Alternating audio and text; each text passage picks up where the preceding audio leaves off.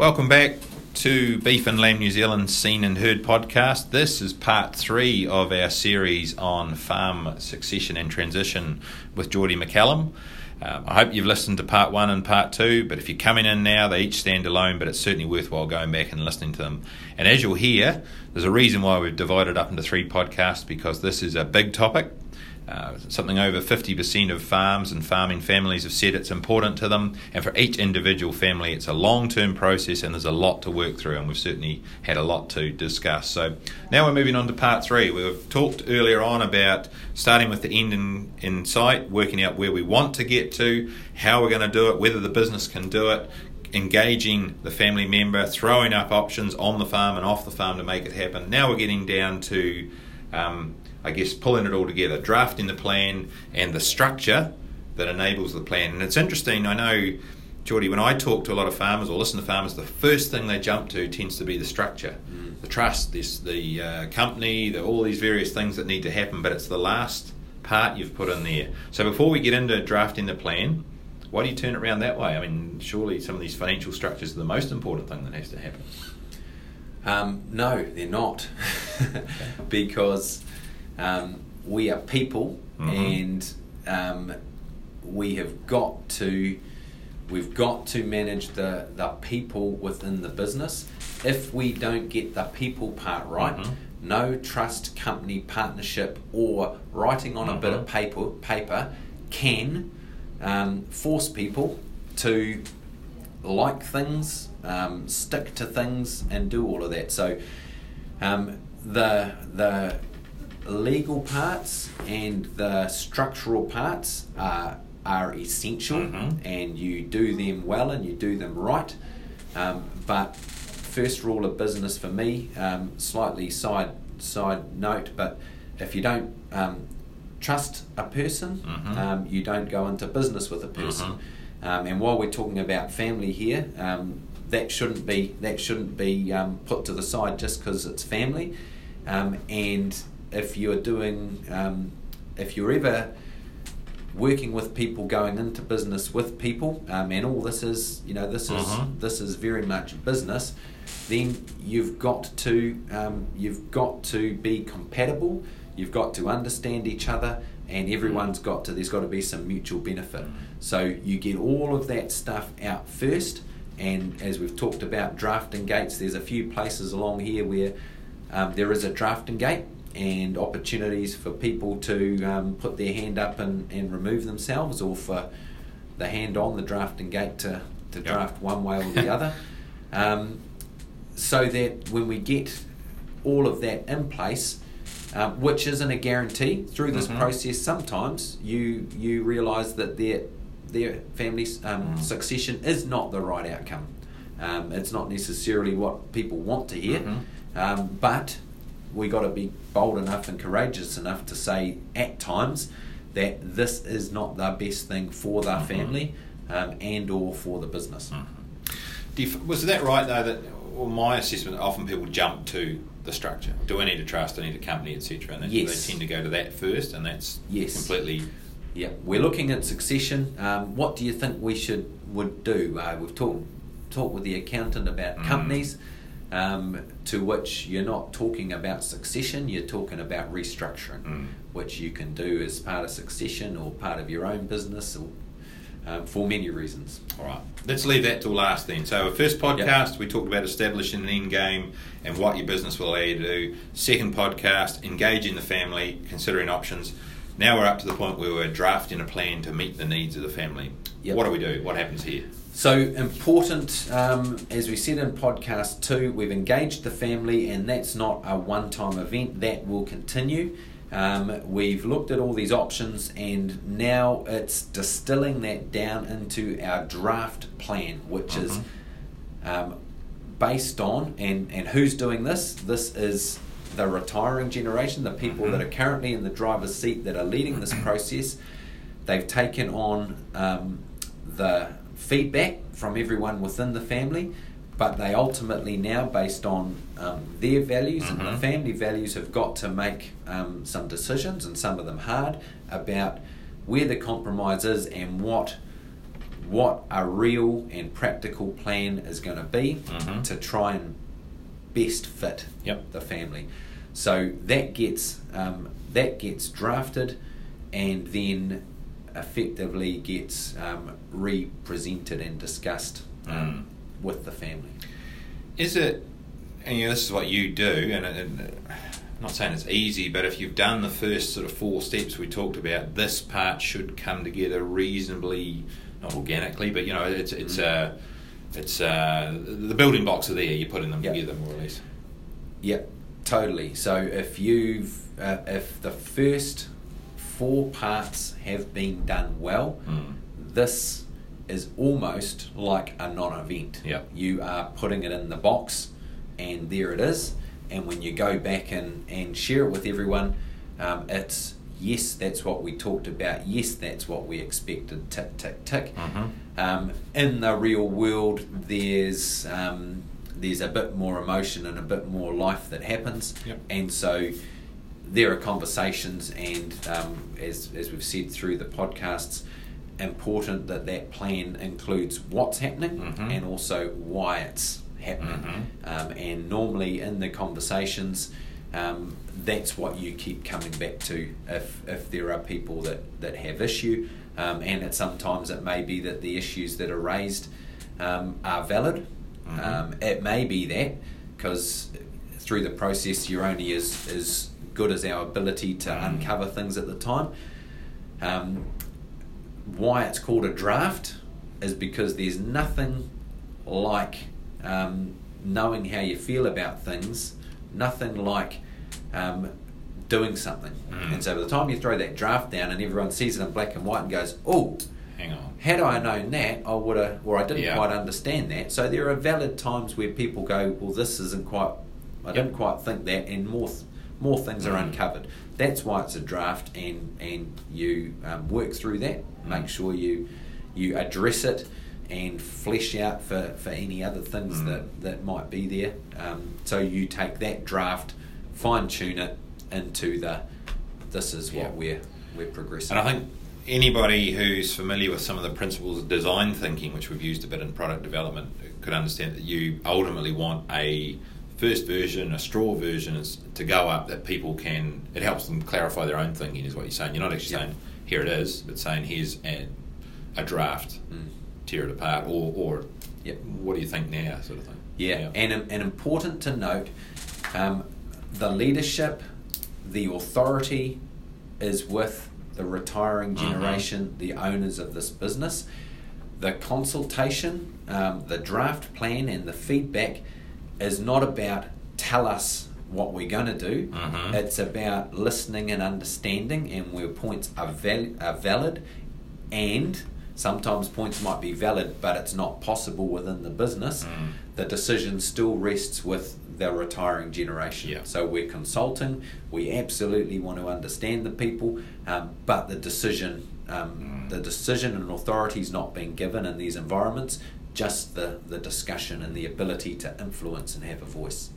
So you talk, the plan talks about what's going to happen, and really importantly the why, which the process up till now has been teasing that out. Does it get into the who, and I guess especially the when, and try and be that precise? Obviously the who's going to be in there, but the when, and try and say we will have done X by what? You may do. As we said before, it depends on where the family's at, but you may have a definite date. Often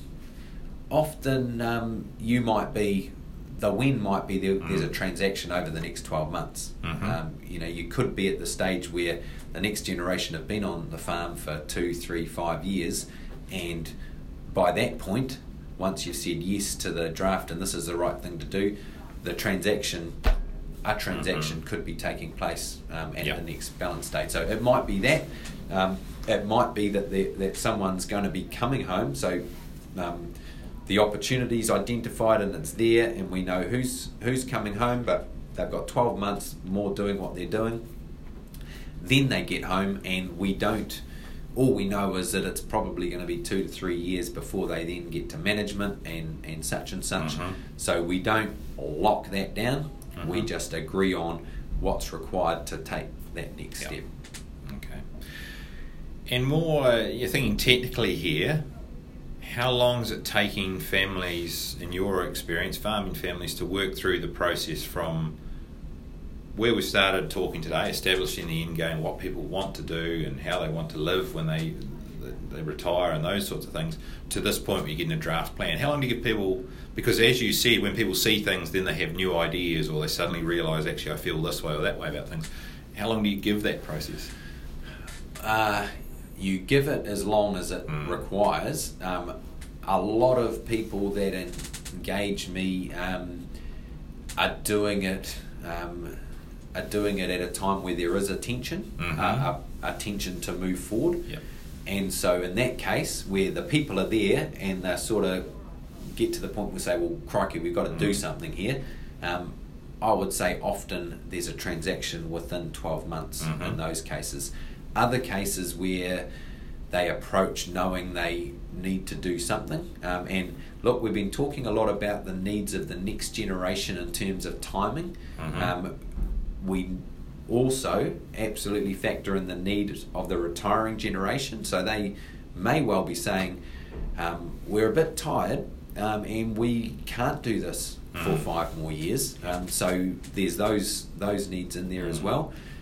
So sometimes I'm engaged and retiring generation can see their longevity and the fact that something needs to happen, but there isn't a anyone putting their hand up yet, and so that meeting and engagement could be 5. It could just be setting the scene to say you got this amount of time to really make your decision. No pressure, no obligation, but if it is for you, work through your process, because we're going to need to be looking at other options if we don't get commitment. The same message comes back, though, to do it well and give people that time, etc.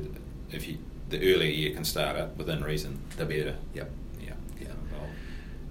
Yeah. So let's stick with the fact that we've done the first steps well. The draft plan, subject to some tweaking, is really good to go. And is this where you put in, I was going through some of the materials and keep harking back, check in the podcast description, you'll have links to the Red Meat Profit Partnership and Beef and Lamb New Zealand websites where there's a lot of this material, there's some videos, there's some fact sheets, there's a module to work through. One of the things they mentioned in there, the plan has the what ifs or the worst case scenarios. I think they talk about the 5 Ds, which I can only remember. There was divorce, death, disaster, disability, and there's probably there is a 5th one. But it doesn't matter what they are. But this is where you start putting in the what ifs or your alternate scenarios. So we've then got the draft plan turns into a real plan. We then point 5, final part of the parcel, transaction stage. We find a structure that enables the plan. Okay. And this is why it's all important that this is the final point. Because until this point, we don't know what we're trying to do and our needs. So the structures within are irrelevant until this point. And if we learn from the past, and family trusts have been utilised for the last, let's say, 50 years reasonably intensively, and have absolutely fulfilled a purpose, but there have been a number of unintended consequences that have arisen when structures have been put in place for reasons such as tax, for reasons such as pure asset protection, and they can limit options and they can make things difficult in the future. So by waiting to this point, we understand our full breadth of needs from, yes, we've got asset protection, yes, we've got tax efficiency, but we've also got ease of transferability, ease of transferability of management, of ownership, and all these different aspects of maybe the members of the family that aren't farming have some kind of touch and feel in this space as well. So all those things, we then go, right, what is the structure that is going to enable that and make it all work? So every legal structure in one way or another will limit some options or provide some opportunities. Yeah. So they've got their pros and their cons, and they often work in together to create a full picture. So leaping into one may mean parts of things you've identified in the plan cannot happen. Yeah, which is the key to having it around about this way. And we'll leave it to your individual accountants and lawyers to advise and put on the table what the best structures are and what the pros and cons are. In simple terms, you've got partnerships, also including limited partnerships, which is a reasonably new form of partnership. You've got companies, you've got trusts, and I missed out the sole trader at the top there. So there is a finite number of entity options to choose from, and once you know what you're trying to do, you can then look at your current structure and look at the best future structure, and ideally try to transition yourself from where you are and into that. But this is the point where, unless it happens to be a lawyer or your accountant who is your facilitator and is skilled and experienced and stuff, but this is the point you'd bring them in almost first? Well, as part of. This is where your lawyer and your accountant have their technical skills are invaluable, necessary. But you're going to them and saying, this is what we want to do. Yeah, because if you go to your accountant on day one and say, we need a new structure, and they go, oh, that's great, how about we give you a company? And I'll jump in there and say, I hope and think that most accountants wouldn't just do that. They would be going through a process also. They are not tailoring a solution for you. They're just picking off the shelf. By the time you've got this plan, you are giving them, here's what we need, please provide a tailored solution to deliver that. Now, when we talk about structure, it's not just in enabling the plan, it's not just those entities. When we talk about structures, it brings in those other things that you mentioned. We've got we want to have a structure in place to support the governance of that business. Who's going to be involved in that governance? If you've got a company, then who are going to be the directors of that company? If you've got trusts, who are going to be the trustees?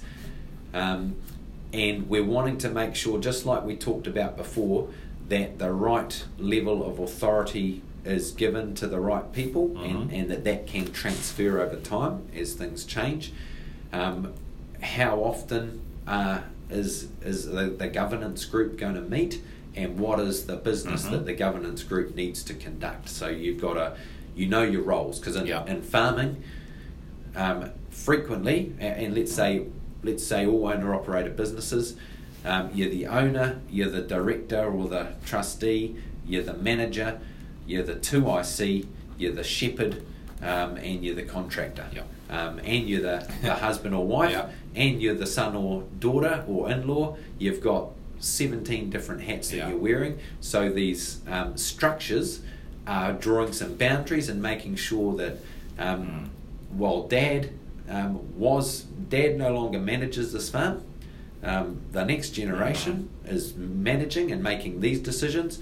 Dad might still be involved from a governance point of view, which gives you a clear boundary and says, and of course we're not taking out the informal conversations and the mentoring and the phone calls and the breakfasts and the benefit of all of that, but we're just making sure everyone knows what their job is, what their authority is, and we're all okay with it. It's that communication thing again, we talked about a lot. And so this is again a stuff you'd want in writing. Yeah, you will have, and let's keep it simple, in terms of a company, you have a shareholders agreement. In terms of a partnership, you have a partnership agreement. Those are the documents that set these things out. Now, I know they're sometimes 40 pages long, but I would hope that within that there is one page pretty close to the front that documents the really practical decision-making processes and interactions that are relevant for you on a either monthly or quarterly or yearly basis. So I hope if you've listened through to the podcast, people, you'll understand why we aren't actually spending a lot of time on structures and their ins and outs, because that, as Geordie said clearly, that's the last thing, or ultimately near the last thing you do. It'll fall out of all the steps in the process before. But you mentioned, trusts have been around for a long time. They seem to be very popular. Are they still the most appropriate entity you see for what people want to achieve with succession, or are you finding others are actually working better, even though trusts have tended to be probably the default, I guess? Look, no comment, because that leads people, people could listen to our 6 hours of podcast and the one thing they might hear is, trusts are still good, we'll do a trust. It absolutely depends on the advice of your accountant and your lawyer once they have seen your plans, your visions, and what you're trying to achieve. That will decide the role of a trust, the role of a company, the role of a partnership, or whatever mix. Yep, good. Now, structures, we've gone governance. Let's jump down another level to management. Management structures. How many farming businesses are being operated within the head of the person that's running them? So getting some management practices and processes out there, documented, is crucial in terms of succession. And the real question that you need to ask yourself is, if you drop dead tomorrow, what would happen to your assets, to your farm? How would it get run? Would people know where that nuisance water leak is going to be, where that pipe is underneath the ground? All those sorts of things, making sure that there are structures, there are processes, and there is information that makes your role within the business transferable. Because when we are lying in the box, the last thing, whatever our consciousness wants to be, is, I wish I had written that down, because then my wife or my son or my so-and-so would easily be able to go and do that job, rather than spend the extra time to have to figure things out. So we're talking something along the lines of a farm plan or something, a farm management plan, just actually having some of the stuff, or some of the critical stuff. And I know that it's this new age and we can get bogged down with paperwork. So it's about prioritising and the things that are going to be of most value. And that sort of leads into in terms of protection. So we've got this plan, we've spent time, we've got this plan, and possibly even before right now, as the plan starts to take shape, important that we start looking at protection. And when I say that, it's about making sure that now you've got a vision and some intentions, that if something goes wrong, that does not derail the opportunity that you're looking to lay out for all members of the family. Because nothing worse than you've got it all together and everyone's on board, that suddenly something unforeseen happens and that process is lost. How can you protect yourself?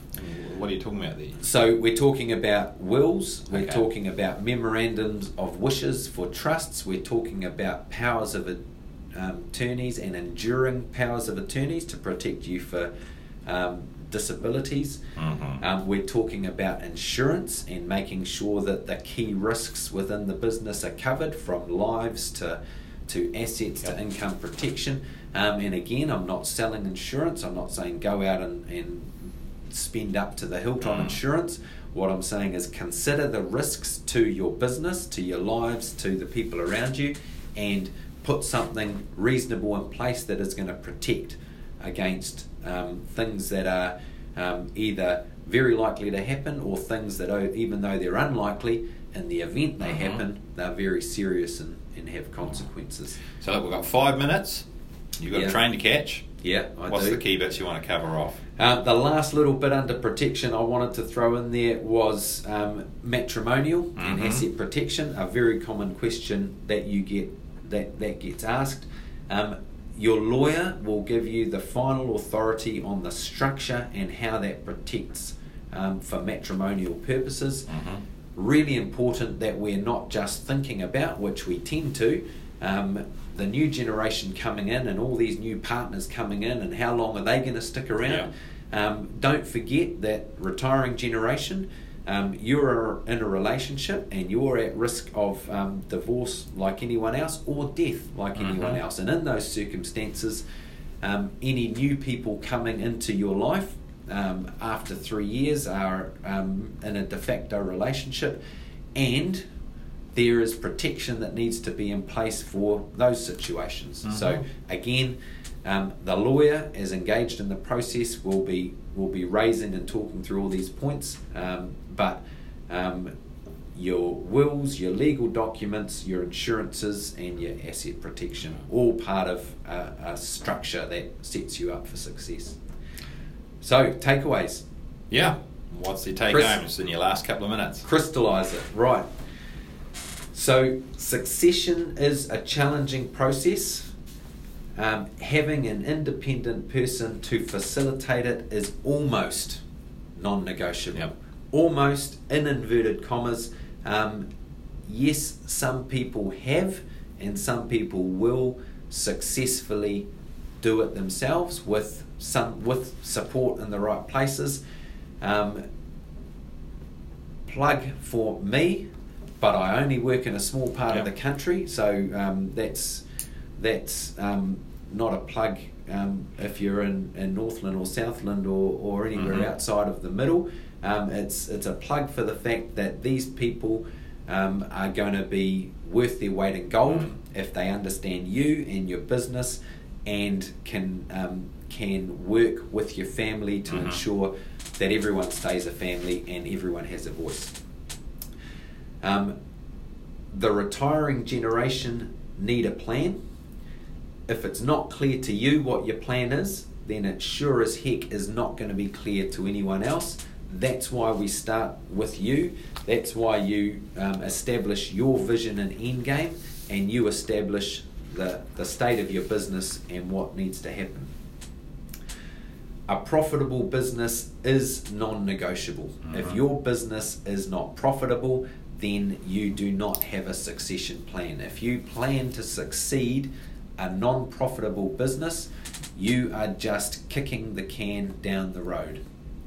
So you must understand your business, and you must make sure that there is a surplus, and a sufficient surplus to cater for you in your retirement and to withstand the ups and downs that are going to come in farming. To keep the farm and the family, you must bring everyone on the journey, which requires great communication. We can start with a structure and give you a company. You can have a hugely profitable and successful business. If you don't take your family along for the journey, you will not have a succession plan. Full stop. Full stop. Look at that. No, excellent. Hey, look, I've been tallying it up. As I said, I thought we might need to split it into a couple, and we definitely have, because we've just basically recorded nearly 3 hours across these 2 hours, across these 3 podcasts of discussion around farm, family business, ownership and transition and succession. And I suspect for those of you that listen, there's still a bunch of questions. So check out the links we've got. You can approach Geordie himself, I suspect, if you're in his area, or there's others out working there and get some help. But on that note, you've got a train to catch. Geordie McCallum, beg your pardon, from Wairarapa Property Consultants. You're a rural business consultant with them? Yes. That's your role. Look, I think I can see why RMPB suggested we get you in and talk to you. Thanks for your time, and thanks for all of you out there listening. Appreciate it. Thanks, Aaron.